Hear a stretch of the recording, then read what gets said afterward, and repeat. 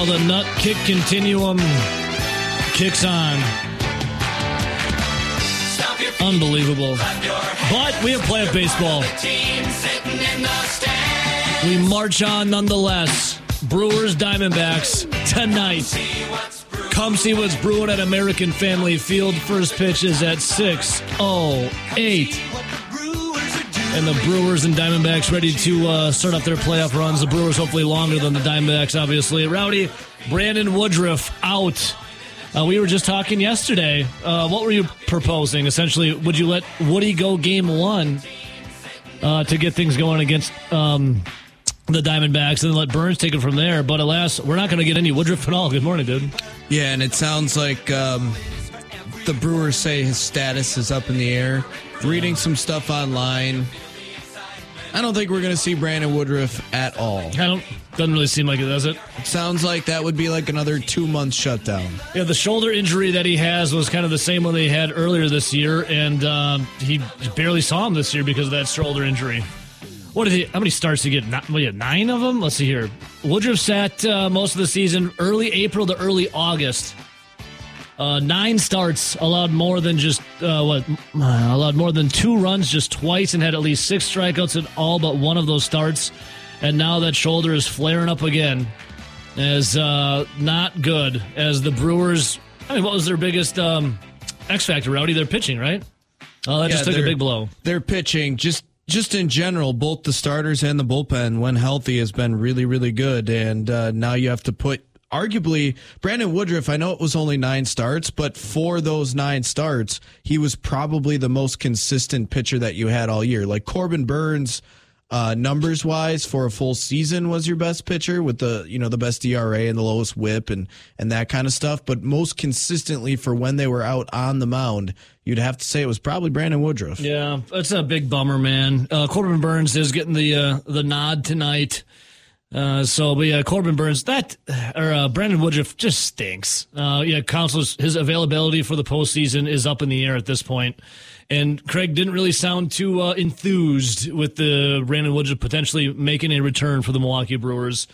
As now another layer to this onion. Have they named anyone that would take Woody's spot yet? The Counsell, last I checked, Counsell had no decision.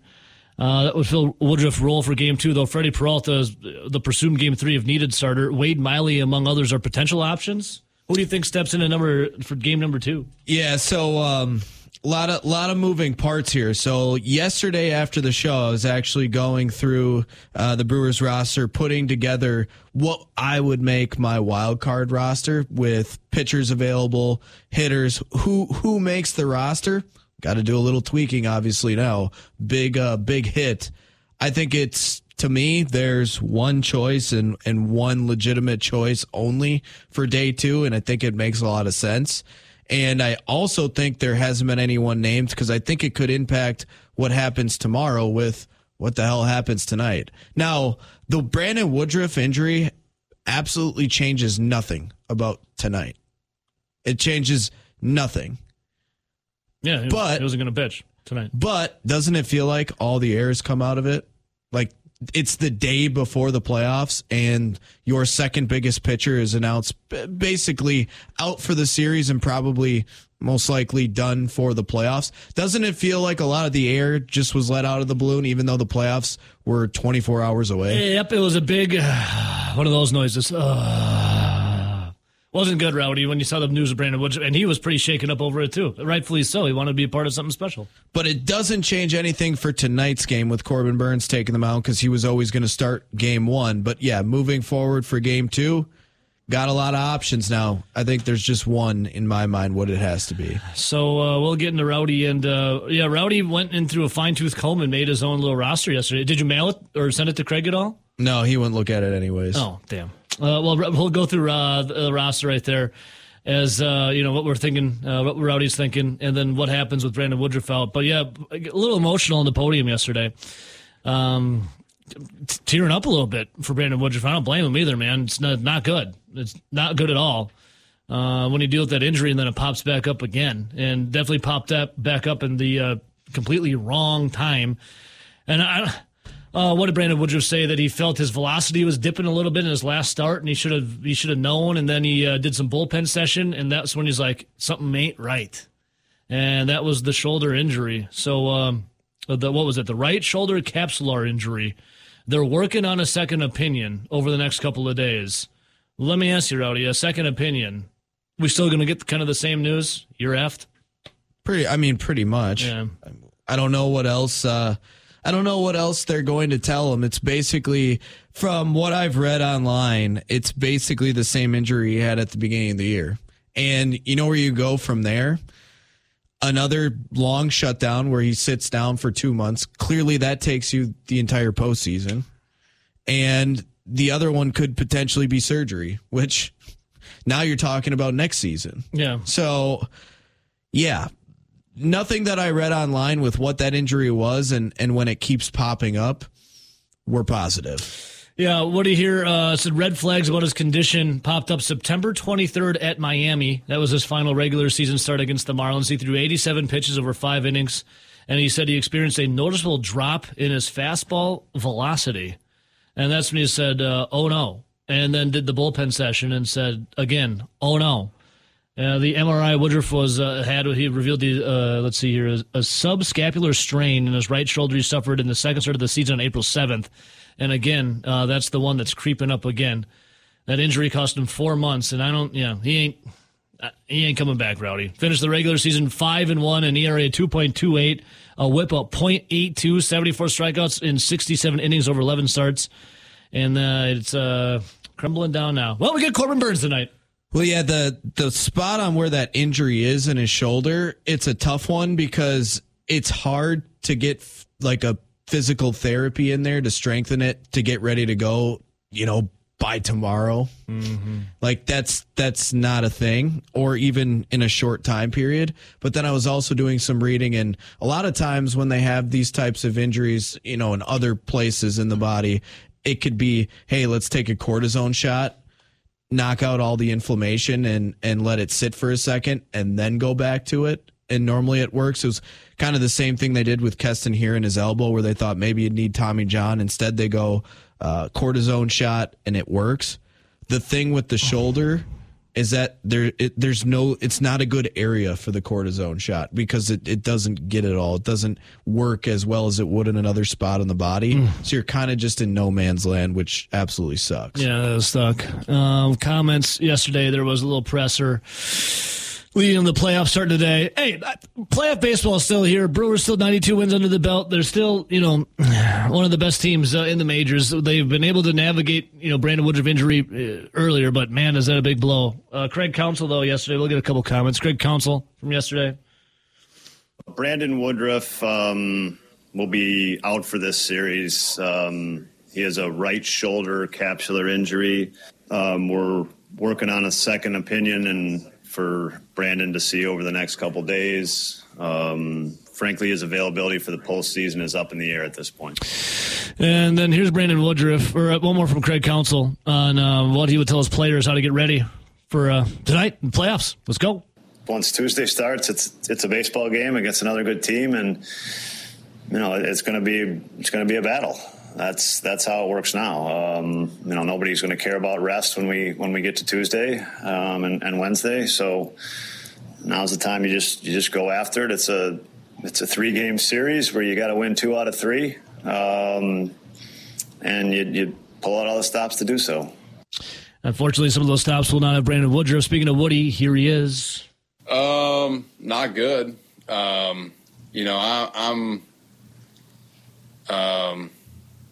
It's more, when you deal with an injury and then it pops back up, it popped up at the wrong time. But also maybe it's a blessing because I can, have it taken care of. So, it sucks, man.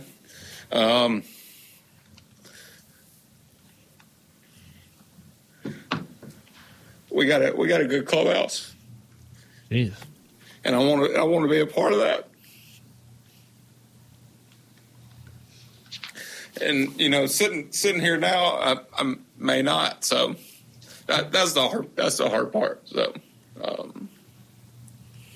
But we got a good group, and I think we'll be fine, and I'll be right in the middle of it. So that's heartbreaking. Like that, you talk about taking the air out of the balloon, Rowdy. Sucking the air out of a room, a balloon, whatever. That listen to that right there. I watched it yesterday, but listen to it again, early in the morning. That's tough. I mean, you feel like that's got to have a ripple effect across the entire clubhouse and that team. That's tough. Well, it feels like the Brewers go one of two ways from here. Either pack it in because there goes all your momentum in your starting pitching, and one of your big horses is now down, and you feel bad for yourself, and you go, well, we don't have Woody. Well, it's going to be a tough series, and you kind of put your head down. Or they rally around that injury, and we see the offense step up, or we see like a Colin Ray or an Adrian Hauser type pitcher step up and see where they go. I feel like the series, they're either going to come out playing really good baseball or not so much. I don't think there's going to be a middling type team out there. Yeah, we'll see what happens. 6:08, first pitch tonight. Let's see. Let's go to the phones. React over some Woody. Line 1, good morning. Hey, fellas, it's DW. DW, what's up, brother? What's going on? Hey, I feel bad for the Woodster. Yeah, I really do. That sucks. I'll tell you what, though. I don't know. I didn't hear all the details that you guys were talking about earlier, but it sounds like to me that if he wanted to throw a cortisone shot, he could pitch, but then he'd be done for next year. Because then he'd have to have surgery. I don't know. What's your take on that? It sounded, from what I was reading online, it sounded like a cortisone shot for where the injury is in the shoulder it's not necessarily, it doesn't work necessarily the best as it would on another spot of the body. So you could try it and it still might not even work, and you would still have pain, and it, like you said, it could get worse. So it really feels like they're kind of in no man's land where there's no winner here. So basically, if he opted for surgery right away, then he's still going to be done for next year. Pretty much. It sounds like you try to either rest it, you can try a cortisone shot, and if you come back and it doesn't work, well, then you're screwed. You can rest it like kind of he did earlier this year, which worked for a time being, or the surgery, which is, you're done. Here, I found a tweet from a doctor, Jesse Morris, MD. As Rowdy talked about, the cortisone shot's not strong enough to increase the pain and inflammation if it does even work. You could do stem cells. Usually 2 rounds can work, but you would need 6 to 12 weeks to fully return to play. And then you can also do some a thing called PRP, but they're not strong enough for this injury. Yeah, God darn it! I tell you, he was pitching his butt off too. I know. That's it. Hey, what do you think, DW? Like, which way are they going to go with this thing? Well, I still got to believe if the Brewers' offense can maintain, and not everybody going to slump at the same time. I think the way Council's managing, I think the Brewers are set up to make a run in the playoffs. Yeah. But I could also see them being beat the first round as well, because Diamondbacks, if they get hot. I mean, Burns has had 2 starts against them. One he pitched lights out, and the second time he got shellacked like a running mule. Mm-hmm. But you know what? I could see him making a deep run in the playoffs, but I wouldn't bet my house on it, just put it that way. I also feel like every time you get to the playoffs, there's always some dumbass injury, you know? But, okay, here's the scenario. If Council and the Brewers win the World Series this year, does he retire? That's something I'd love to see happen, and then have to sit and wait to see if he comes back, because we'd still have that World Series. DW, what about this? No matter what happens with the Brewers in the playoffs, if they get bounced first round or win it at all, does Craig Counsell even manage the Brewers next year?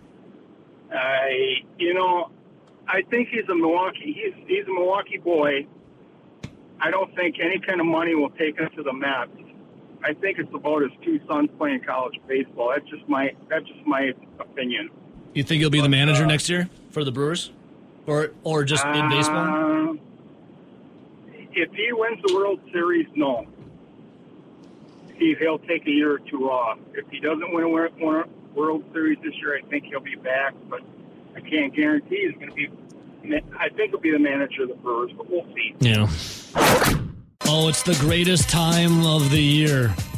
Playoff baseball, and you get it in Milwaukee. I know our sports director, Zach Halpern, is juiced up for it. He's going to American Family Field tonight. Zach, how we feeling? Oh, we're here, playoff baseball. Yeah. Can't wait. Can't wait. Anything is possible, Zach. Why not us? Going to be amazing. Well, I mean, they lost their second best pitcher yesterday, but other than that, why not? Why not the Brewers? Yeah, it was a pretty tough press conference. You felt like Matt LaFleur cries at halftime. I don't feel bad for him, and it makes me kind of disgusted, actually. Seeing Brandon Woodruff cry because of how emotional he was because he wanted to be involved in something. I felt for him then. It was an emotional press conference, to say the least. It sucks for him. I mean, he missed 4 months out of the season, comes back, was really, really good. And, since he came back in the beginning of August, and now this. I mean, they were set up.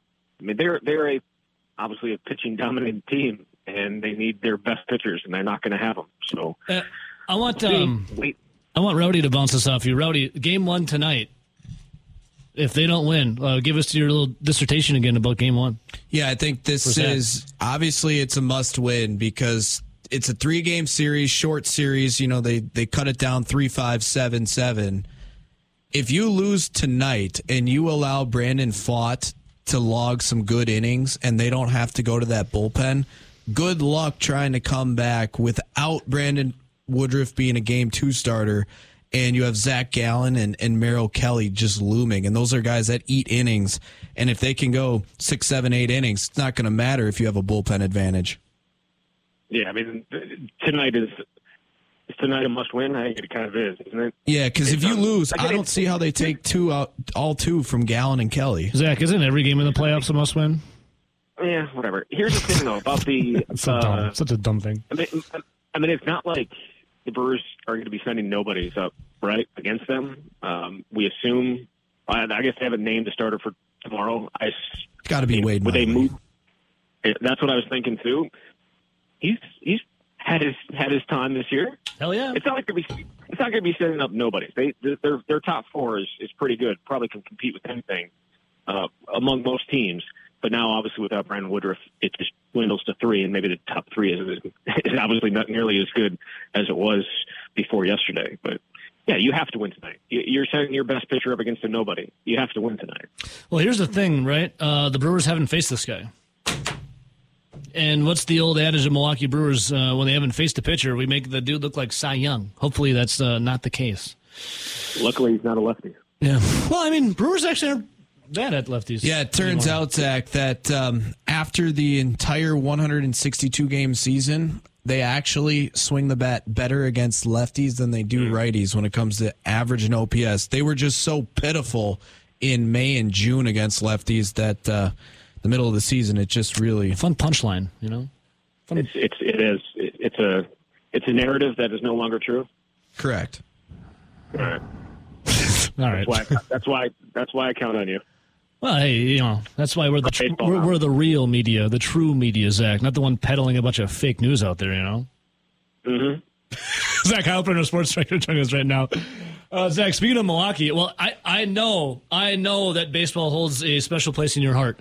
So soak it all in, Zach, when you're up there tonight at American Family Field, okay? It's very special moments there because it's few and far between for Brewers and playoffs, okay? Soak it in, will you? There will be a lot of soaking in, yes. All the energy will be just letting it soak in. Hey, speaking of energy in Milwaukee, dude, media day yesterday for the Bucks. How surprised were you? And you texted me. You gave me the scoop when it happened. But Damian Lillard to the Milwaukee Bucks. Ooh, what does this mean for the Deer? Well, Drew Holiday to the Celtics too. Should I tell everybody what you texted back? Yeah, totally. You can. I actually said it on air, but yeah, you can say it too. Sweet. Can't wait for the playoffs. No, I said sweet. This will pique my interest come playoffs. Yeah. I actually said this morning, thinking about it, I'm actually excited to check out some regular season games with Dame on the team. Yeah, I mean it feels like, and maybe it's just because it's the Packers always get lumped in with these big stars that somehow they're going to trade for and they never do, and so when it happens, you're kind of shocked. that it happened, even though it's the Bucs. I get that. But you just never expect it because the Packers are always listed with these guys, and they never show up. And the Brewers, the same way, trade-wise. This is huge. This is huge. And it's huge not just obviously for the season, but for the future and what Giannis, whether he wants to be here or not. And this is clearly another sign that they want to show that they want to win, and they know they have to go all in almost every year with him because he could just be like, all right, I don't want to be here anymore. And as long as they're trying to win, he wants to be here. And this is a clear move that they want to be, that they do want to win. So yeah, it has to be exciting. Yeah, very exciting. Best player he's ever played with.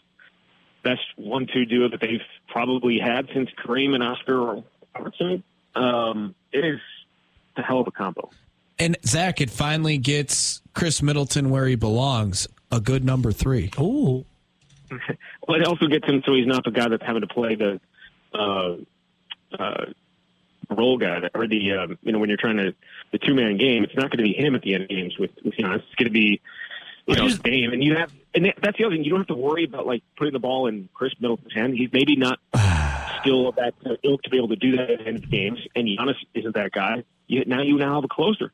Are you saying that if Giannis is Batman, that Chris Middleton wasn't a true Robin? I'm saying right now Chris Middleton is not a true Robin. He certainly was in 2021 when he took over the Eastern Conference Finals and got them to the finals. Yeah, back then, yes.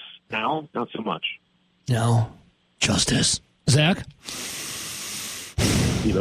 Packers, Lions. We'll run the gamut with you. Packers, Lions. Is Matt? Put your reporter hat on. Do a little investigative journalism here. Is Matt LaFleur still crying as he was at halftime? They got to fight. Just got to fight. He's crying. He was crying. Zach, I don't think he was crying. I know he was crying. I watched the video a couple times. Okay. Yeah. I think he was embarrassed. I think that was pretty clear. I think what did he say? He said it's humiliating to be down 24-3 at half or 27-3 at half. That has not happened in Green Bay in quite some time. I think it was the third time in the last 50 years they've been down by 24 at home at any point. Pathetic. It's pathetic. And the Lions are legit. But even with all these young players, to have I think it was 21-3 by the time they had run 11 plays. It's pathetic. That's a BS question, man. Was when Matt LaFleur told that reporter? Now that was crying. He was crying at halftime and after the game. Was it actually a BS question? I don't think it was. Like, you got your ass handed to you. Can you explain it? It's a BS question, man. It's BS. Back to back. But that wasn't even how he asked it. He just said, how does a first half like that happen where you guys get nothing? And he called that a BS question, which obviously it's not. It's a legit question. It's the second straight week it happened. And he comes out and, he didn't throw a tantrum, but, to say that is just kind of ridiculous. And now he's apologized for it, which you're a big fan of. You love people apologizing for things. And he is joking about it in press conferences. But, yeah, bad look at the moment. Matt LaFleur, weak, soft. LaFraud. LaSofty. Yeah. All right, Zach. Speaking of frauds, is the Big Ten West a fraud? Like, how bad is the West, dude? I feel like you have to be worthwhile. Like, you have to prop yourself up as being something better to be a fraud, and the Big Ten West is not propping itself up to be anything better. It's just not good. It's just bad. It's just not good. It's just bad. Like, it's not even a fraud. It's just bad. Look at all I don't even know how good Wisconsin is. It's irrelevant, I think, at this point, because you look at all the other teams, no one else is very good. I think it's a failure if Wisconsin doesn't win the Big Ten West. They have the schedule that works certainly in their favor. Iowa is starting, my goodness. Deacon Hill, big arm. My God, starting Deacon Hill for the rest of the season, perhaps. I wanted Deacon Hill to start over Graham Mertz at the end of Graham Mertz's time here. I was ready to see Deacon Hill. That's the hill I would have died on. There are still dents in the McLean Center walls from Deacon Hill's passes. Some of them went where they're supposed to. Others have left dents. He's got a cannon in the walls there at the McLean Center. He does. He has a huge. It's not very accurate, but he's got a huge arm. He's not going to be actually moving around very much. So, if you're Wisconsin, you're forcing you still have to stop the run. They can't run the ball very well, but you still have to stop the run because he's not going to beat you with his arm. So, yeah, that's coming up in less than 2 weeks. Yeah, what about the Big Ten West? Like, who's the best team in the Big Ten West? Do you think it's Wisconsin? No, they're the only team without a loss in the West. They are, but that doesn't really say anything. They beat Purdue, but Purdue then goes and beats down Illinois. You got Minnesota struggling with Louisiana. You have Nebraska getting routed at home by a very, very good Michigan team, but not even barely even putting up a fight. Northwestern at least put up a fight against Penn State before getting blown out.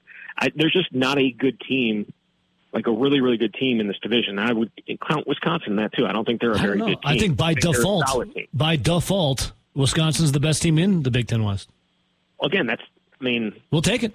Zach, do you think, obviously Iowa has a really good defense, but the offense can't score points? That's hard to win games when your offense doesn't score. And you mentioned, and you mentioned some of the other teams. I don't know, just watching, I feel like Nebraska with the quarterback change might be one of the better teams, not being Wisconsin or maybe Iowa. And that's what's crazy is because against Michigan, that is a horrible matchup, being a running team that you're not going to run against Michigan. I don't know. I think Nebraska might actually be up there. I think the only way that Wisconsin doesn't win this division is if the run defense shows up like it did against Purdue. Otherwise, I think they can. They'll win the division, but that's something that they have to figure out because I think we've seen it in the 3 games even before Purdue that some teams were able to gash them a little bit. That is my main concern going into the rest of the Big Ten season because Big Ten teams are going to try to run the ball, and Purdue, who cannot run it against anybody, they didn't even run it against Illinois very well, average-wise, had 6 yards of carry against Wisconsin. That's not going to get it done. Zach Heilprin getting it done all the time, our sports director. So, Zach, was a new episode of The Camp out, was that yesterday?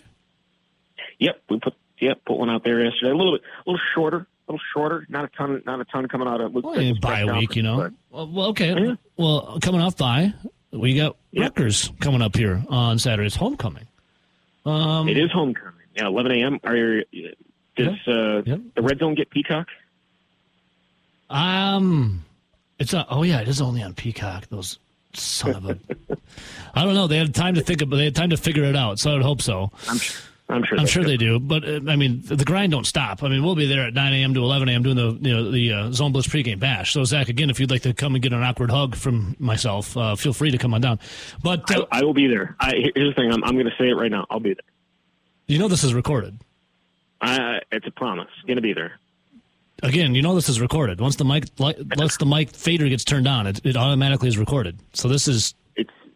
I got to come by and have a beer or two when it's like 45, 50 degrees out. This is Zach Heilprin weather. This is Zach Heilprin weather. That is Zach Heilprin weather. So Zach,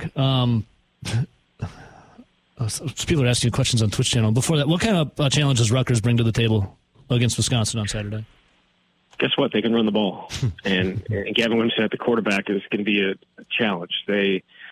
He's improved as a passer, but he's a huge threat with his legs. Hudson Card was a bit of an issue with his legs. We saw that at times against Washington State with Cam Ward, a little bit of an issue.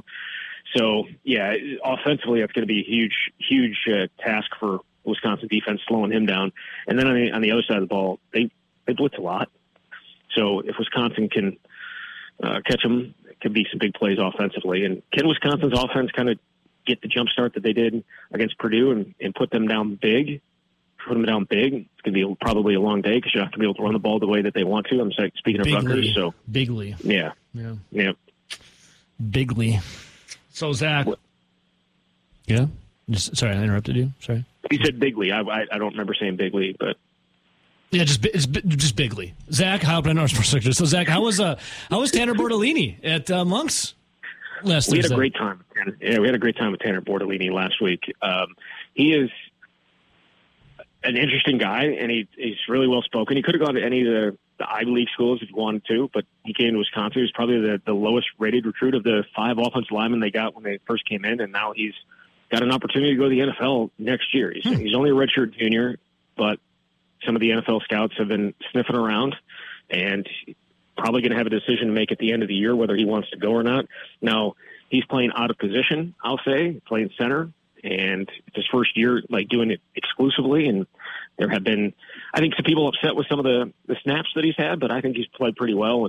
But he was great last week. You haven't checked it out, you can go check it out, Temple and Heilprin, wherever you get your podcasts. And it sounds phenomenal, by the way. That is one good sound. Yeah, unless you were trying to get in there for the first minute and a half. The great. Brewers broadcast ran a little long. That's just a shame right there. Zach, speaking of the offensive line, I blame the on-site producer, which was me. So, well, the on-site producer wasn't on site. He's up on the cross. I blame that guy.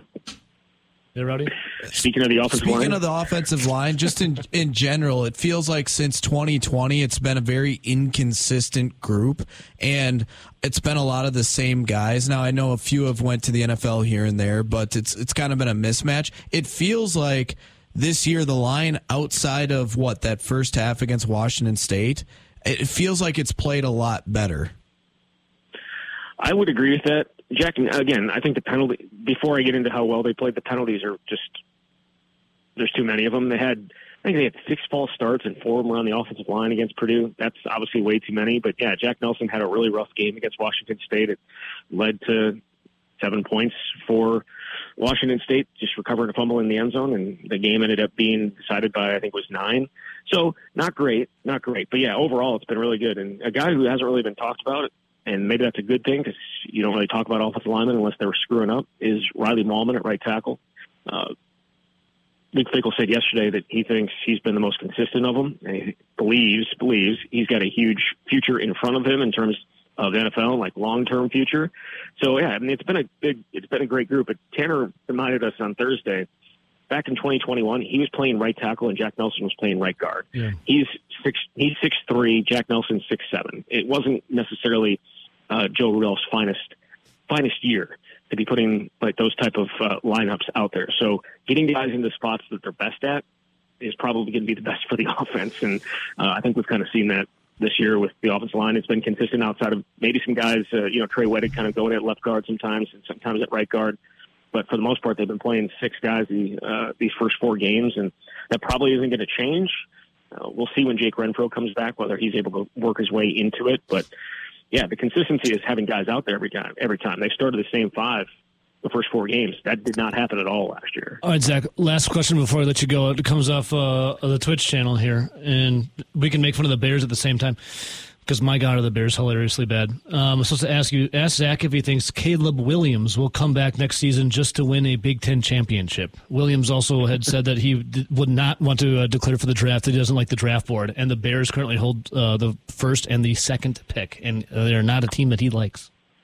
Are they not a team that he likes? I thought that it was. I saw his list. It was like the ones he preferred were like the Cowboys. There's a couple other on there. The Bears were not on the list. He prefers the Cowboys. All right. I just remember the Cowboys being on there. It might be a while before they're picking number 1 again. I don't think he's going to come back.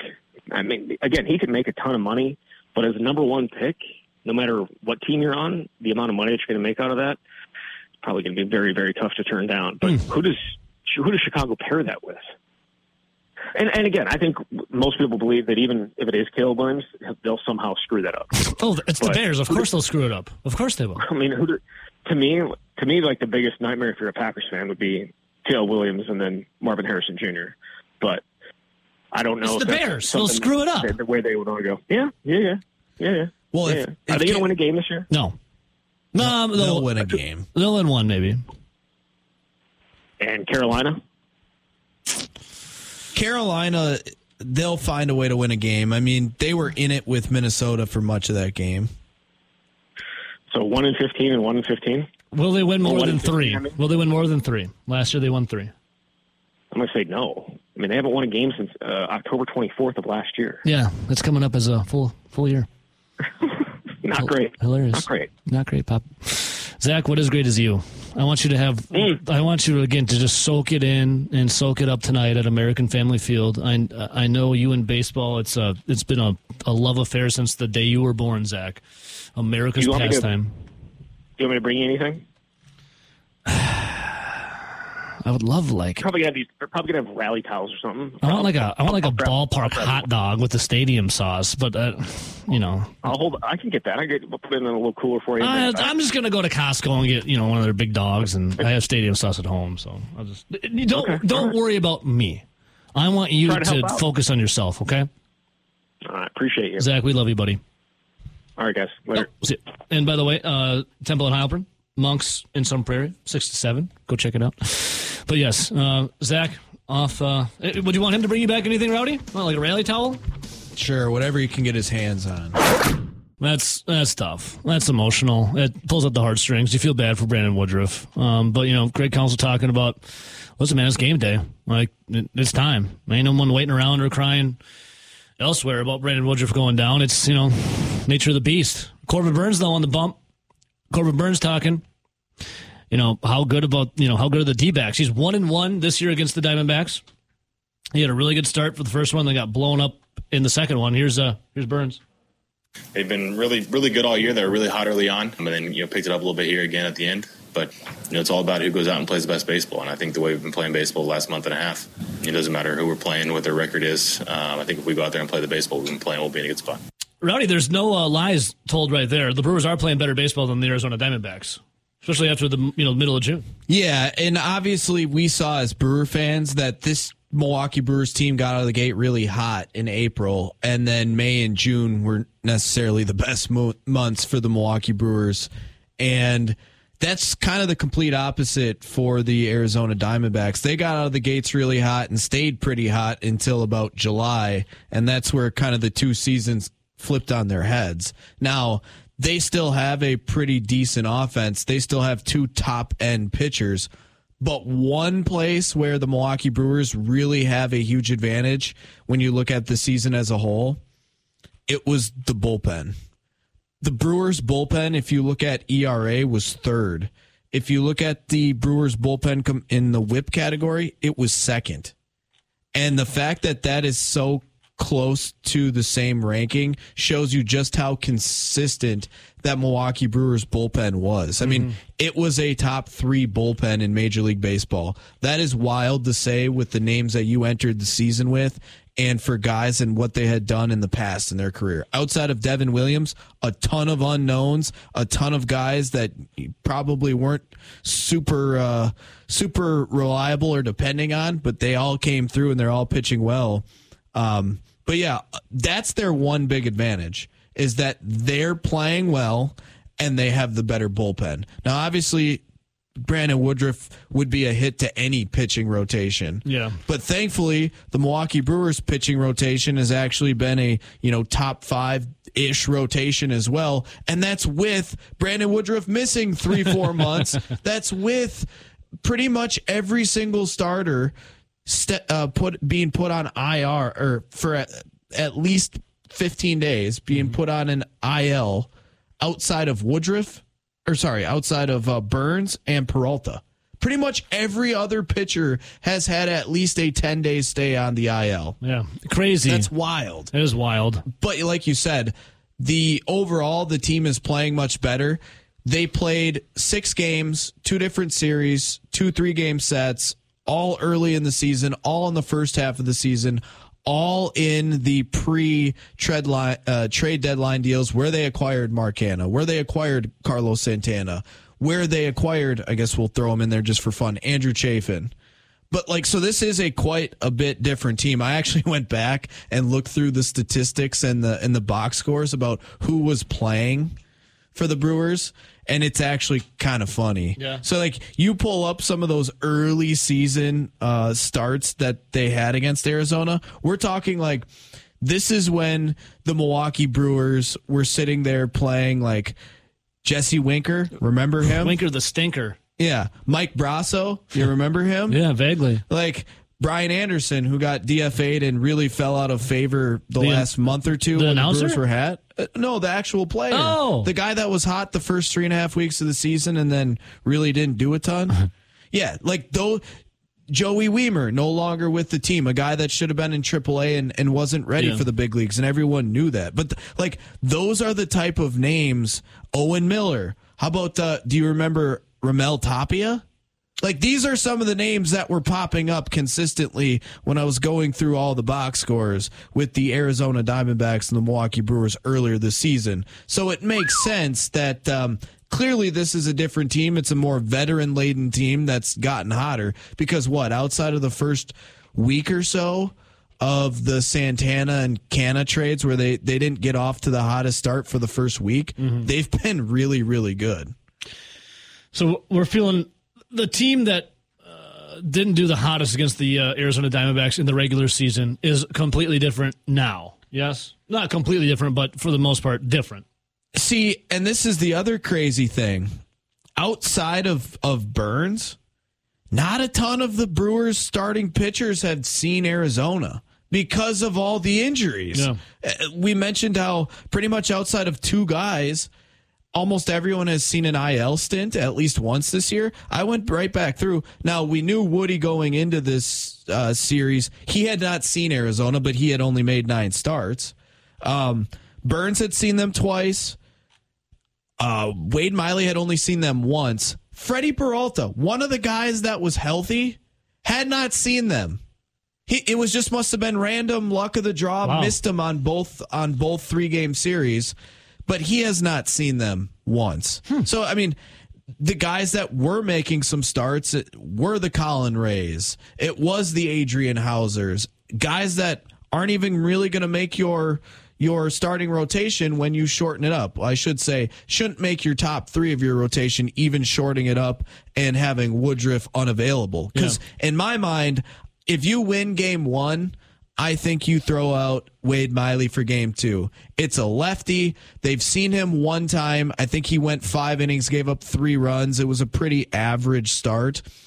But the thing with Arizona is Arizona does not hit left-handers very well. They are much better against righties than they are lefties. And I said that the one big advantage the Brewers had was the bullpen. Brewers having a top 3 bullpen. Arizona's got a below-average bullpen. So that's why, to me, game 1 can't be understated how important it is. You have your ace, Corbin Burns, on the mound. You got to go and you got to take it to Brandon Pfaadt. Because if you can get Pfaadt out of the game and he doesn't log that many innings and you put pressure on their bullpen right away, we already know games 2 and games 3 that Zach Gallen and Merrill Kelly, they've been lights out this year. They've both had career years.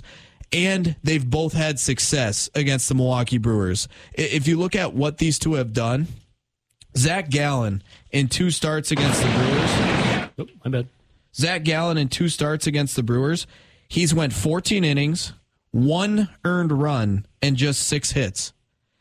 Merrill Kelly was a little bit more susceptible to Milwaukee hitting, but 13 innings pitched, 4 earned runs, but just 4 hits. Where Merrill Kelly struggles is with walks. He did give up 5 walks, but 3 out of those 4 runs were by 1 swing of the bat. And you know who hit the 3-run shot? Who's that? Mike Brasso. Oh. He hasn't even been with the team for majority of the season. So, I mean, those guys are good, but if you can put the pressure on Brandon Pfaadt and Corbin Burns goes out there and spins a dandy and you get to their bullpen early, you really put a lot of pressure on Arizona game 2 and game 3 to get 7, 6, 7, 8 innings out of Zach Gallen, out of Merrill Kelly. And now, are they capable of doing that? Yes. Have they done that against the Brewers earlier this year, though it be a different team? Yes. But if they have to do it with their backs against a wall as younger pitchers that don't really have a ton of playoff experience,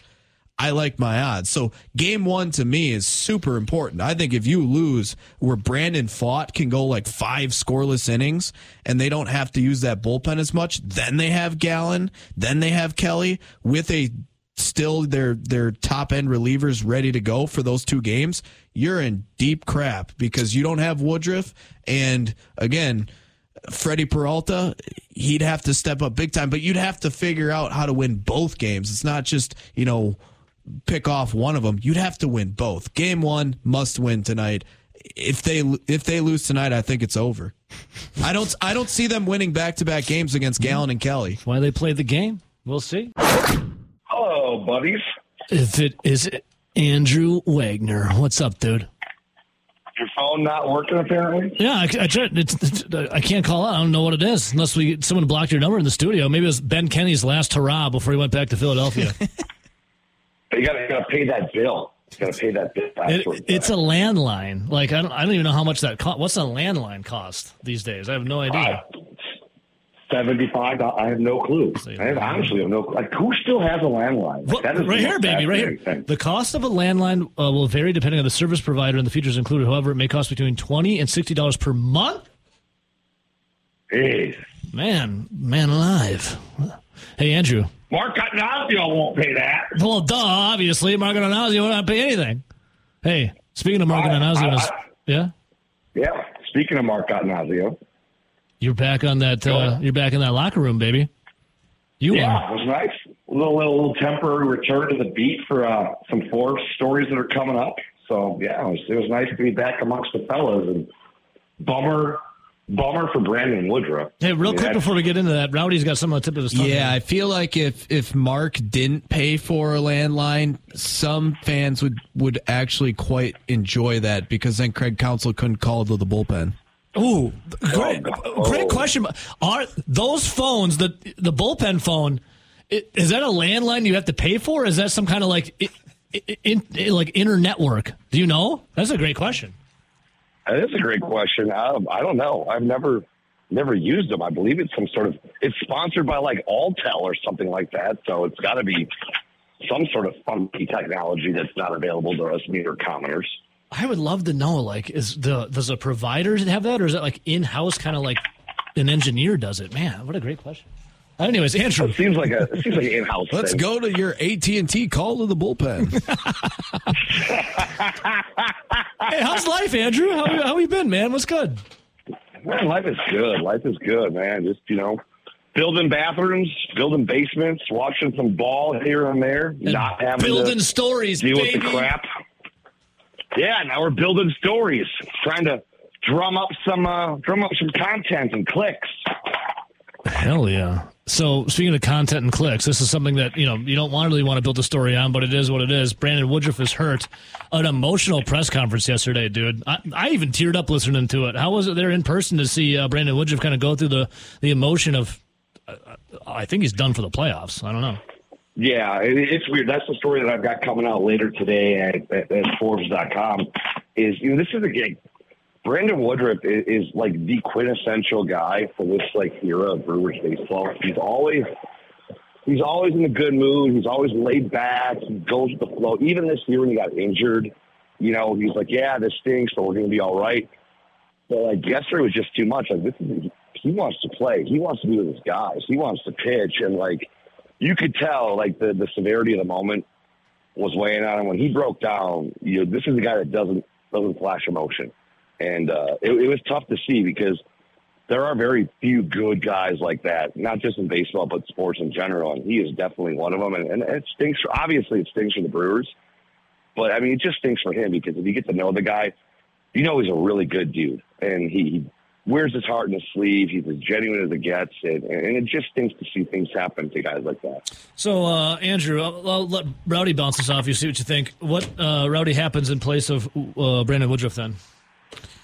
I'm thinking you go with Wade Miley in Game 2, and you save Freddie for potentially Game 1 or Game 3. Because I'm thinking, I was talking with Ebo earlier today, if Game 1 was ever a must-win, it's now a must-win tonight. You have your ace in Corbin Burnes going against Brandon Pfaadt, who is not an afterthought, as he's kind of just a guy that they're hoping to give him, 5 innings, and we'll see where it goes. Yeah, and I agree with you there. I mean, common sense says you just go, you throw Freddie Game 2, but obviously it doesn't work that way. You got to win Game 1 now. It is a completely different thing in a 3-game series. And if you can get out of Game 2 without having to use Freddie, then you're in great shape moving forward. This really does throw up a kink in your pitching plan moving forward. You can get through a 3-game series without Brandon Woodruff. It gets harder in a 5 and a 7-game series. So yeah, I think you absolutely have to sit and hold off on Freddie for, a must win in Game 3, or hopefully to get the thing started against the Dodgers. How are we feeling tonight with Corbin Burnes on the bump? He went 1-1 in the season against the Diamondbacks. His first start was really good. 8 innings, 3 hits. In the second start, he got blown out of the water in the first inning. How are we feeling about Burnesy on the mound tonight? I mean, the Diamondbacks are a different team than they were the first time Burnes saw them, as the numbers indicate. But still, I mean, you gotta like what you're going to get. You know what you're going to get when Corbin Burnes goes out there, even if the numbers from that last time out don't reflect it. I mean, he's easily one of the best pitchers in all of baseball. There's a reason to be the game-hand starter. I think you're going to get the usual Corbin Burnes, 6-7 innings, whole boatload of strikeouts. I mean, that's the hope. If the Diamondbacks suddenly catch fire and take advantage of some early mistakes before he settles in, then it's a bit of a different story. But I think Corbin's the guy that can rise to the occasion in a situation like this. Now, doesn't he want to He's never shown that he can't be. Doesn't he want to get paid elsewhere, too? So shouldn't be like, hey, check me out in the playoffs? Exactly. Yeah. This is kind of his time to shine. Right. You want to make that money, it's your time to shine. Rowdy made a playoff roster yesterday, and there was one move on there that we've already alluded to, and people raised an eyebrow at. Rowdy, you want to bounce it off of Andrew Wagner about that one name? Was I on it? Did I make the roster? You just missed the cut. Sorry, bud. But you might be as good as this guy pitching. I mean, at this point, when you started going down the line, I'm like, man, Andrew Chafin, he got lit up most of the time, but he did put a few together down the stretch where they were scoreless innings. And you start going through the roster now with that Woody injury. I think he was already firmly on the roster moving forward without the Woodruff injury. Now with it, I think he's firmly in there. I got to agree with you. I mean, the numbers have not been overly impressive since he came over on the trade. In fact, they've been at times outright horrible. But he's also been tested. He's also pitched in big situations. He's also eaten a lot of innings, and I think a guy like that can be valuable in this situation.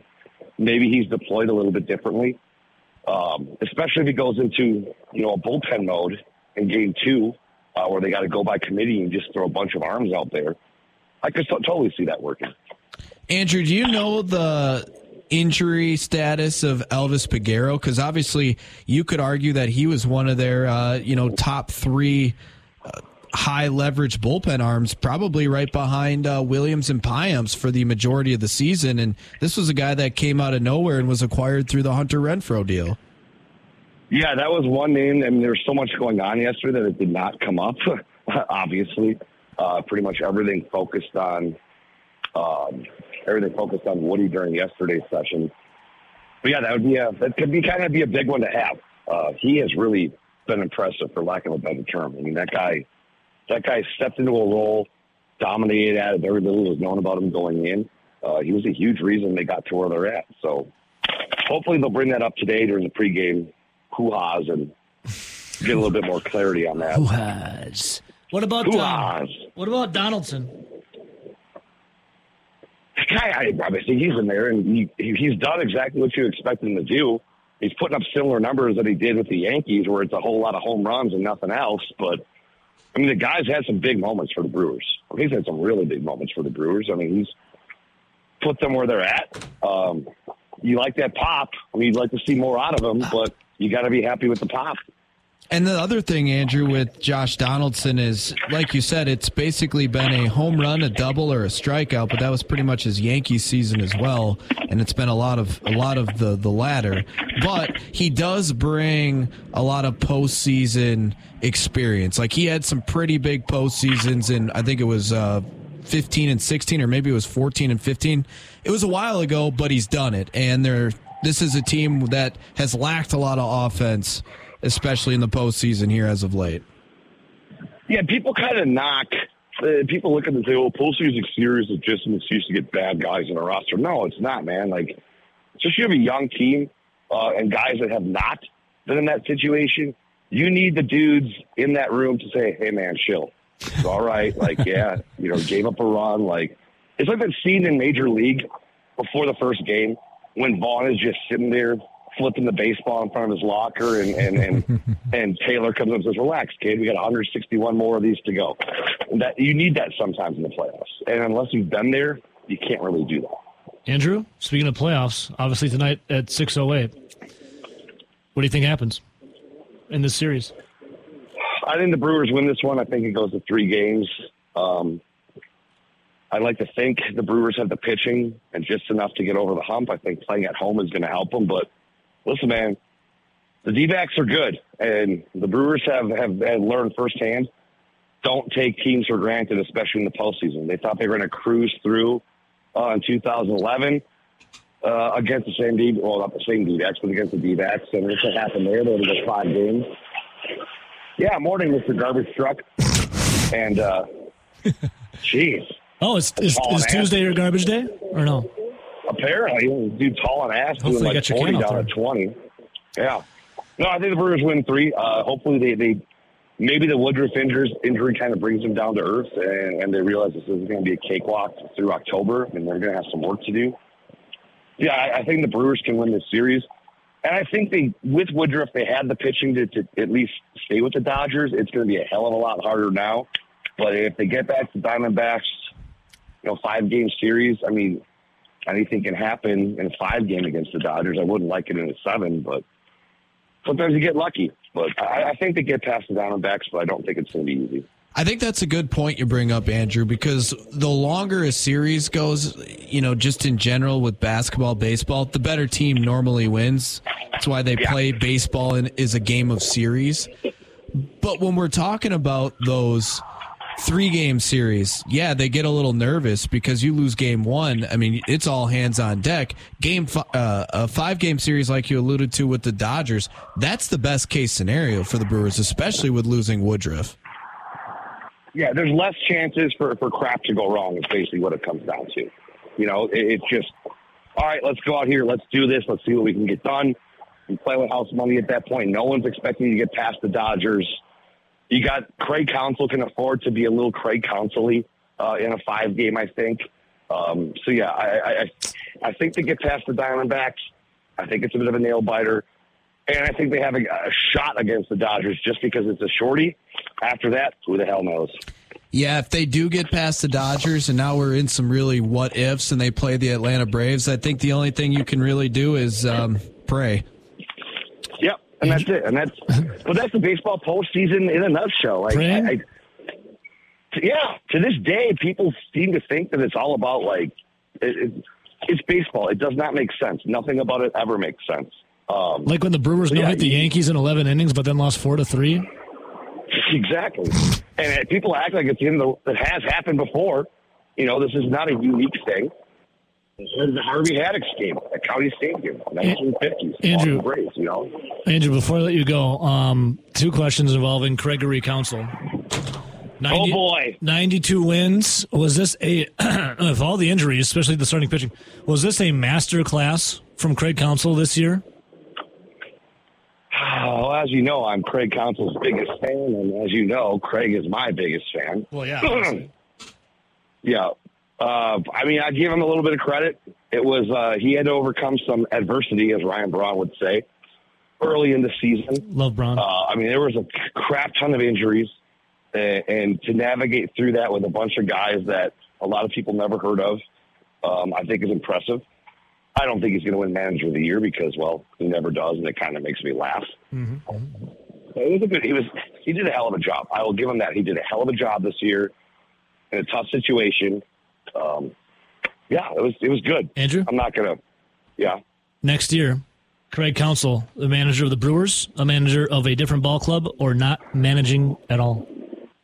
Not managing at all. I think he's going to I think he's going to sit back, watch his kids play ball for a while, and then wait and see what kind of offers he can get. You don't think David Stern's going to entice him with a big bankroll to New York? That's the rumor. That's what everyone wants to believe. I just don't see Counsell jumping right into something right away.